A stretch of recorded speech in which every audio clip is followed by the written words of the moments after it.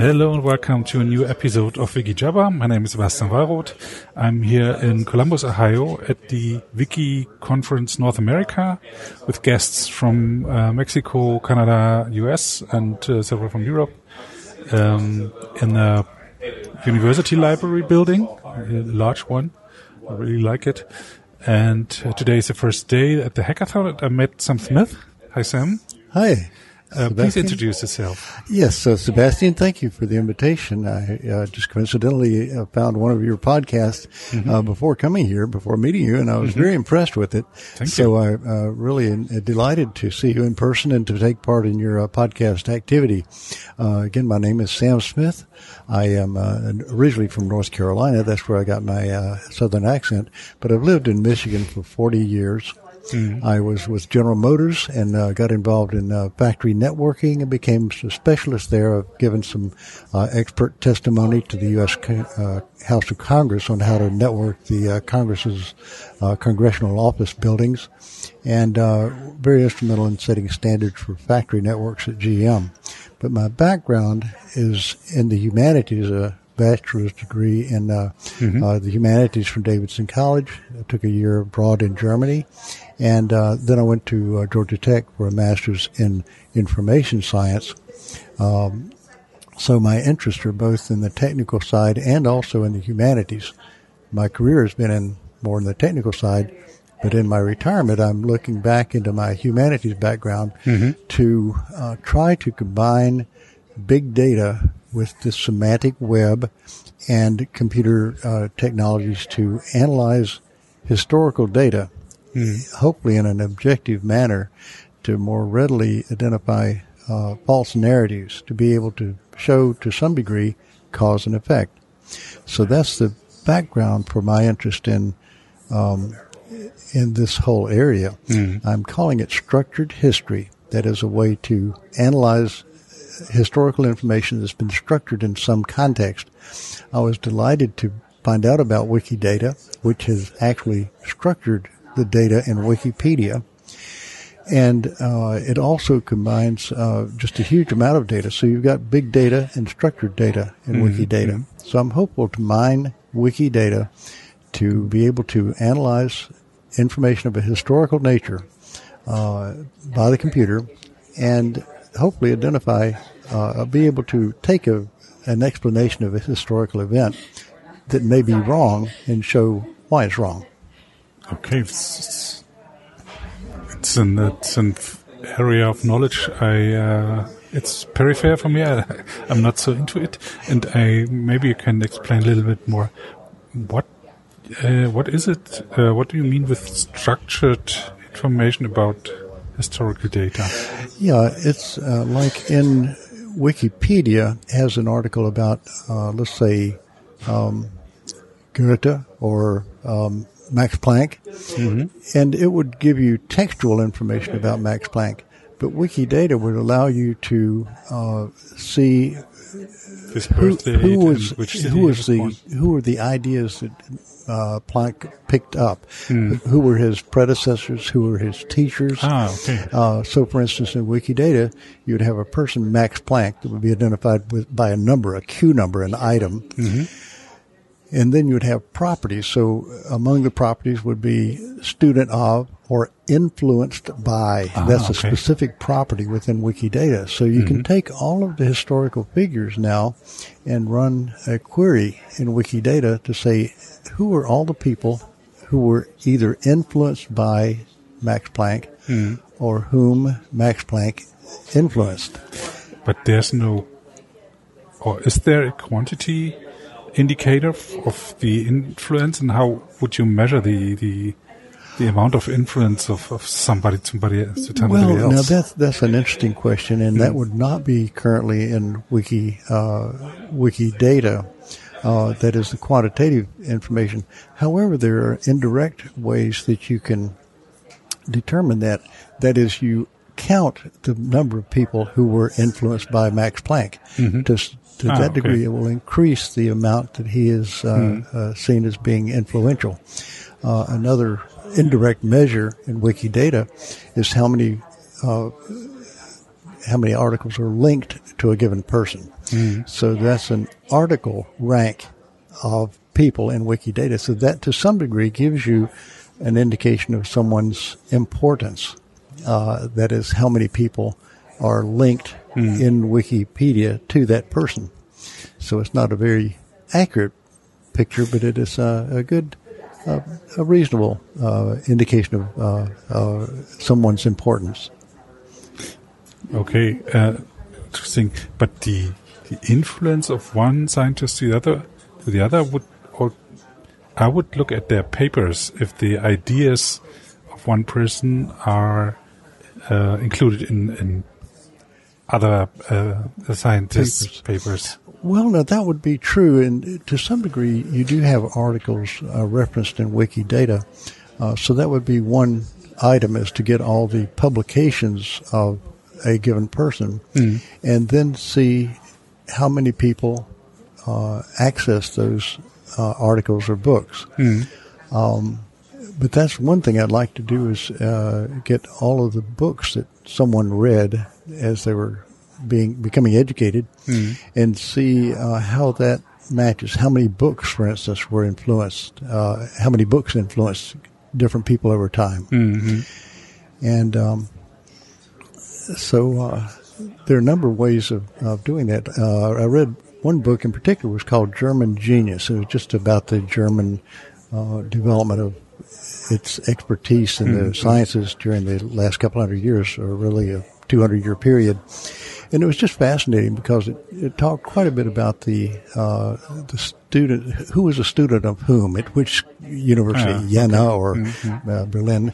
And that was quite interesting. I would really like to mine that in a bit more detail. I've actually taken the index of that book and scanned it, and have a list of all the people that are mentioned in that book. And it would be just fascinating to me to I haven't done that yet, but I'm planning to, is to take that set of German scholars and see which ones influenced the others. So that's a subset of the world I'd like to tackle when I have the chance and have the data better pulled together. But what I found in Wikipedia or Wikidata, where all these properties are identified, is that the properties do not form as logical a structure as they could. That deals with what is called the ontology. That is how the terms relate to each other.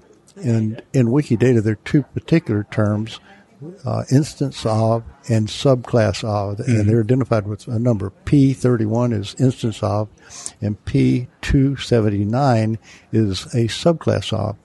And those are the two main properties that give structure to the ontological interpretation of all the terms in Wikidata.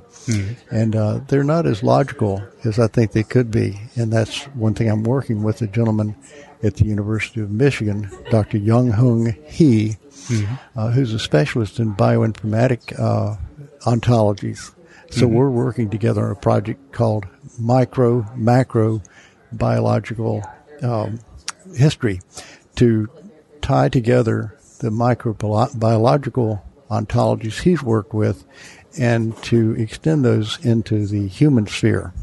It's really hard for me to understand because I never thought about it. First, this instant of and subclass of. So, elephant is a subclass of mammals. Yeah. And what is the instance of? The instance of. See, that's one thing that I feel like many ontologies do not have that distinction, and in my mind, it's not a distinction that's very easy to really articulate. And I would maintain that it is not carefully managed in Wikidata. So instance of, it's like Carl Friedrich Gauss is an instance of human. Yes, like a person like Max Planck is an instance of P31 human. So he is an instance of a human. But and that's consistently used in people. All people in Wikidata, as far as I can see, are a P31. Q5 is human. We do not know special Homo heidelbergensis. Yeah. But on the other hand, other terms, in some cases they're instance of, in other cases they're subclass of. Mm-hmm. And I think that's just a whole area that could benefit from a more comprehensive look into the ontological structure. And it may be that there needs to be several ontological frameworks for data in Wikipedia or mm-hmm. Wikidata. And I think that's a likely possibility. And it goes back to the distinction between the nominalist and the realist philosophies. I don't know Platonic mm-hmm. is more, ideals and abstract meanings, whereas in Aristotle's terms, it's much more pragmatic. And the microbiological ontologist Dr. he is working with is based on a system called ultimately based on an Aristotelian model of how objects in the world are categorized, mm-hmm. and it's called basic formal ontology, and that is being used by about 100 ontologies, subject area ontologies in the biomedical field that deal with the terms involved in biomedical research. Mm-hmm. And just this summer they did a workshop on stem cell investigations, and that particular workshop was to set the ontology, that is the terms and the relationships that a researcher would use when he or she does a stem cell investigative research project. Mm-hmm. So that if you have someone in Germany doing that mm-hmm. project and somebody doing it in the U.S., they would use the same terminology, not necessarily the same words, but the German words and the U.S. words would tie it together in the same ontological framework. Mm-hmm. So that's sort of the idea of that. So we were working on that project. We've done a couple things together. He presented a poster presentation in Shanghai this summer about all of the people in Wikidata who have died of a microbial reason, mm-hmm. and we got about 6,000 mm-hmm. People in Wikidata that actually succumbed to some disease that's of a microbiological nature. Mm-hmm. So we tried to see what we could find that was in common about those 6,000 people. Mm-hmm. We were not able to find a whole lot that was in common by mm-hmm. them, but it was very interesting to be able to determine through Wikidata all mm-hmm. the people that have died of some microbial reason. So that's quite interesting. This is the wonder of big numbers, that if you have data about 6,000 people and you know what they are died from, they say something. You know? Mm-hmm. We can show the statistics, and we showed who died over which period, and that the number of people who have been dying of microbial reasons has been tapering off over years. But during the AIDS epidemic, you could see a peak in the number of people that died of microbial reasons. But before humanity was knowing about microbes, they couldn't categorize them into died on microbes. They said died on bad air or something. Yes. Now that's a case that you really the statistics don't start meaning anything until microbes were known, with several exceptions, and those were the Black Death and the various smallpox epidemics that can have been identified as being smallpox, even though people at the time didn't know, where they came from. So you can see, for instance, 1919 was the flu epidemic, but people knew about microbes at that time. But there were plagues that were of a historical nature, and at the time people didn't know there were microbial causes, but we know now that they were. Yeah. And what you are working on is to find or identify ontologies. I don't know much about ontologies. Can there be more than one ontology systems in parallel, and would this work? I think there can be, and again, it depends on how you see reality. Whether a term like I wish I could think of a better things more quickly, but whether a table is the concept of a table, or whether the table is that thing over there that's in the corner. Is it the actual object that you're talking about, or is it the concept of a table? So those are two different ways of looking at reality, in a way. Yeah, and it changes how we see the world. If you have different concepts. You can have wet snow and dry snow and snow in winter and snow in autumn. And this can be different, have different meanings for you.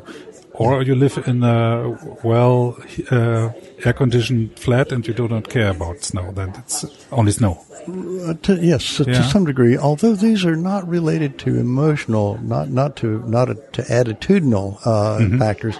It's really how you see the world, and that it goes to phenomenologist or a idealist. So it's different ways of looking at the world, I think. Yeah. And I'm not a philosopher, but the idealist approach, it really deals with terms, the word, and to some degree that's what is embedded. It seems to me in Wikidata right now is more of a nominalist approach to ontologies, and my preference is toward the Aristotelian ontology that would see a cat as an entity, an object, not as a concept of a cat. But there are probably at least those two ways of looking at the world, the realist and the nominalist views, plus many others, I'm sure, I guess. But anyway, I feel that it would be very beneficial to have an Aristotelian-based ontology underlying Wikidata, so that at least it may not necessarily be the official ontology of Wikidata, but to have an ontology that would allow the terms and concepts and entities in Wikidata to be analyzed from an Aristotelian framework. And when we have this, what is then different? Oh, I think it helps to bring things together. That is, you do a search, and the search terms that you use really, to a large degree, or they do indicate what you're going to get out. So if you don't ask the right question, you're going to get the wrong answer. And if you ask the right question, but the data in Wikidata is not consistently organized, you're not going to get, you'll never know whether you've got the full answer or not. So you really need to be careful, it seems to me, to be sure that in a given frame of reference, a given subject area in Wikidata, you need to have the items characterized in a consistent manner. If they're not, you just don't get good queries.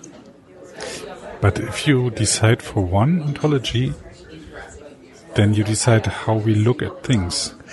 I don't know if there's a way to get around that issue. So the real question is the ontology complete and consistent or not? Whether one ontology would work for everything, I don't know the answer to that. But I do think that there's a need, whether it's nominalist or realist, there's a need for a consistent and as complete as possible ontology. There is one distinction. It's important mostly to be consistent.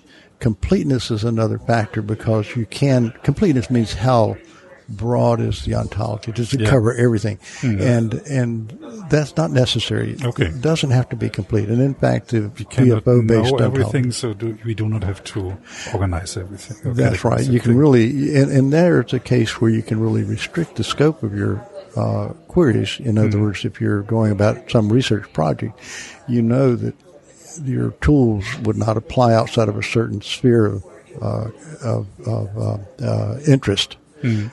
Which is not a problem. You say, well, we're excluding that part of the known world, or possibly unknown world, from what we're trying to analyze. So the key thing is consistency with a hopefully expanding degree of completeness.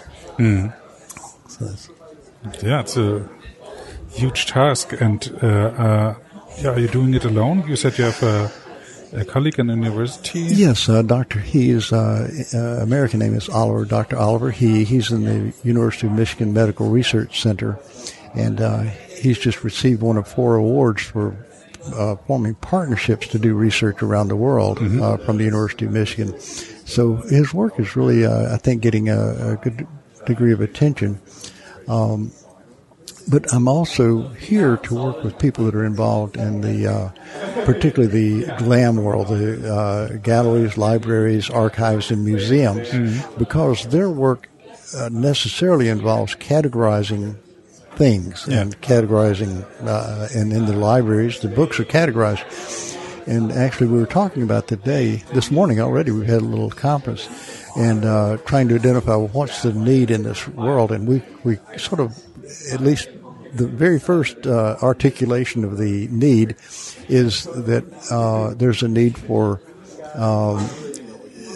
a GLAM, a gallery, library, archives, museum, metadata. They also use the term metadata for the data about the things that they're working with, or ontology. To have a GLAM metadata that's appropriate for the era of the semantic web. That is, right now they categorize books in various ways or artworks, but the semantic content of the work is not necessarily represented, and certainly not represented in a consistent way. An example is Spinoza and Rembrandt. They were contemporaries, as I understand, in Amsterdam. Spinoza wrote different concepts. Rembrandt had similar ideas, and he painted about them. How similar would the two people be in terms of their thoughts, their works? Did they deal with the same semantics? Were the concepts that Spinoza was thinking about and writing about similar to the works and the worldview that Rembrandt was bringing into existence? It just turns out, I believe, there's some possibility that Spinoza was a subject for one of or more of Rembrandt's works, but an ability to semantically relate all these things, that is, their lives, their works, and their artifacts, that is, the actual thing that's hanging on the wall. So much of the work in the museums is trying to track, well, where did that piece come from? Not so much, well, what does it really say? What is it talking about? What is its subject? And that's sort of the idea. So I'm talking to people in the library and museum world to see how they would go about standardizing these. So if we have a good categorizing system for the things, we could analyze them better, right? Is that the point? Yes. For instance, you could say, well, how about the idea of Rousseau? His ideas were quite influential about, the natural world and things like that. Where did Rousseau's ideas come from, and how many works of art reflect the notions of Rousseau? And I think that's possible to have that accessible by computer methods. Yeah. But it takes big data, which we have now, but it also takes, in my opinion, some degree of ontological rigor. Okay. My fault is that I always want to have a complete solution, but this is not. But it's what I understood is that it's a new way to look at things and find things out. Yeah. Okay. Yeah, it's a way to say, well, I have this question about some aspect of reality. So what are the terms that I need to employ to go about capturing the idea that I have? And then how do I use those terms to search for relevant information? So it's about learning how to ask questions. Yes. Yeah, I guess that's really a good way to net it out. Yeah, that might be a very good way to sort of articulate the problem I'm working on is how do you know the questions? How do you formulate the questions you really need to ask? And it's helpful to have some frame of reference for forming that question rather than just not having a frame of reference. And how long, When did you stumble first time across Wikipedia and Wikidata? About 2 years ago. Let's see, that was 2015. 2015, I believe, is the year when I started this, and I thought, truthfully, that my project was far bigger than I could do on my own. But I thought I would have to take the Wikidata and structure it. But it turns out that it's been done twice now. DBpedia was done by, I believe, the Max Planck Institute in Germany, and then Wikidata came along in 2012. I believe DBpedia came along in 2007, and it's really quite good. I think 2002. 2002? Yeah. Oh, okay. But it's still around, and it's very good, in my opinion. I feel, my personal feeling is the ontological underpinnings of DBpedia are superior to Wikidata. Now, I may be wrong there, but I think that's the case. But it seems like the attention is really being diverted, focused on Wikidata more so than DBpedia. But again, I don't know the situation. But from my standpoint, the structuring of data in Wikipedia has been done already. DBpedia first, and now Wikidata. So my project doesn't have to take that on, but it does. So have you to, saw this and thought, yes, that's the thing. That's it. That's what I needed. That's what I was looking for, and I was just so impressed that I wasn't alone in thinking that there was a need to structure the data in Wikipedia. So really quite thrilled to see that I was not out in left field in thinking that would be a great idea to structure the data in Wikipedia. That's interesting. And what motivates you to think about structured data? The big picture is to try to be able to take things, let's say like climate change. That's a narrative. There's a narrative of climate change. There's a science behind that. But narratives are wrapped around that. Either there's not or there is. Well, you should be able to analyze questions like that in an objective way by computer and really highlight where a false narrative falls off the table as being just not right at all. And that's the background. That's the basic, is to say, well, look, there's just too much disagreement among people over factual matters and factual, phenomena. And not every disagreement could be subject to objective analysis, but a whole lot can be. If you could change something, you are king of Wikipedia or Wikidata now, and you could change something, what would be the first or second things you would change by order? I would, of course, my interest right now would be the ontological framework to work on that and get people to address that and determine whether it really is a problem needing addressing or not. But I think the bigger picture is to get the whole Wikipedia and Wikidata idea out to the rest of the world. It's got a wealth of information, and huge numbers of people are just not tuned into that.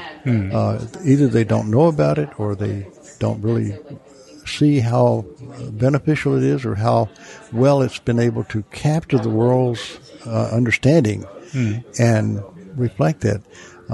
It's just so impressive when you get on any topic now and try to find out something about it, and you look at the various ways it's being described on the internet. And then you look at how it's being described in Wikipedia, and it's just much more accurate, much more complete. And I think that's what needs to be done, is to convince people to really start looking at Wikipedia and Wikidata as a world resource for the world's repository of information. And it's a great resource. It's a great worldwide resource. It's not as not as widely or as deeply appreciated as it could be. Thank you for this insights. Thank you for this talk. Well, thank you, Sebastian. It opens a new word for me. Mir sehr genossen, sehr gefallen, Ihnen kennenzulernen. My German has suffered over the last 40 years. Okay. Thank you very much. Have a nice day. Thank you. Bye.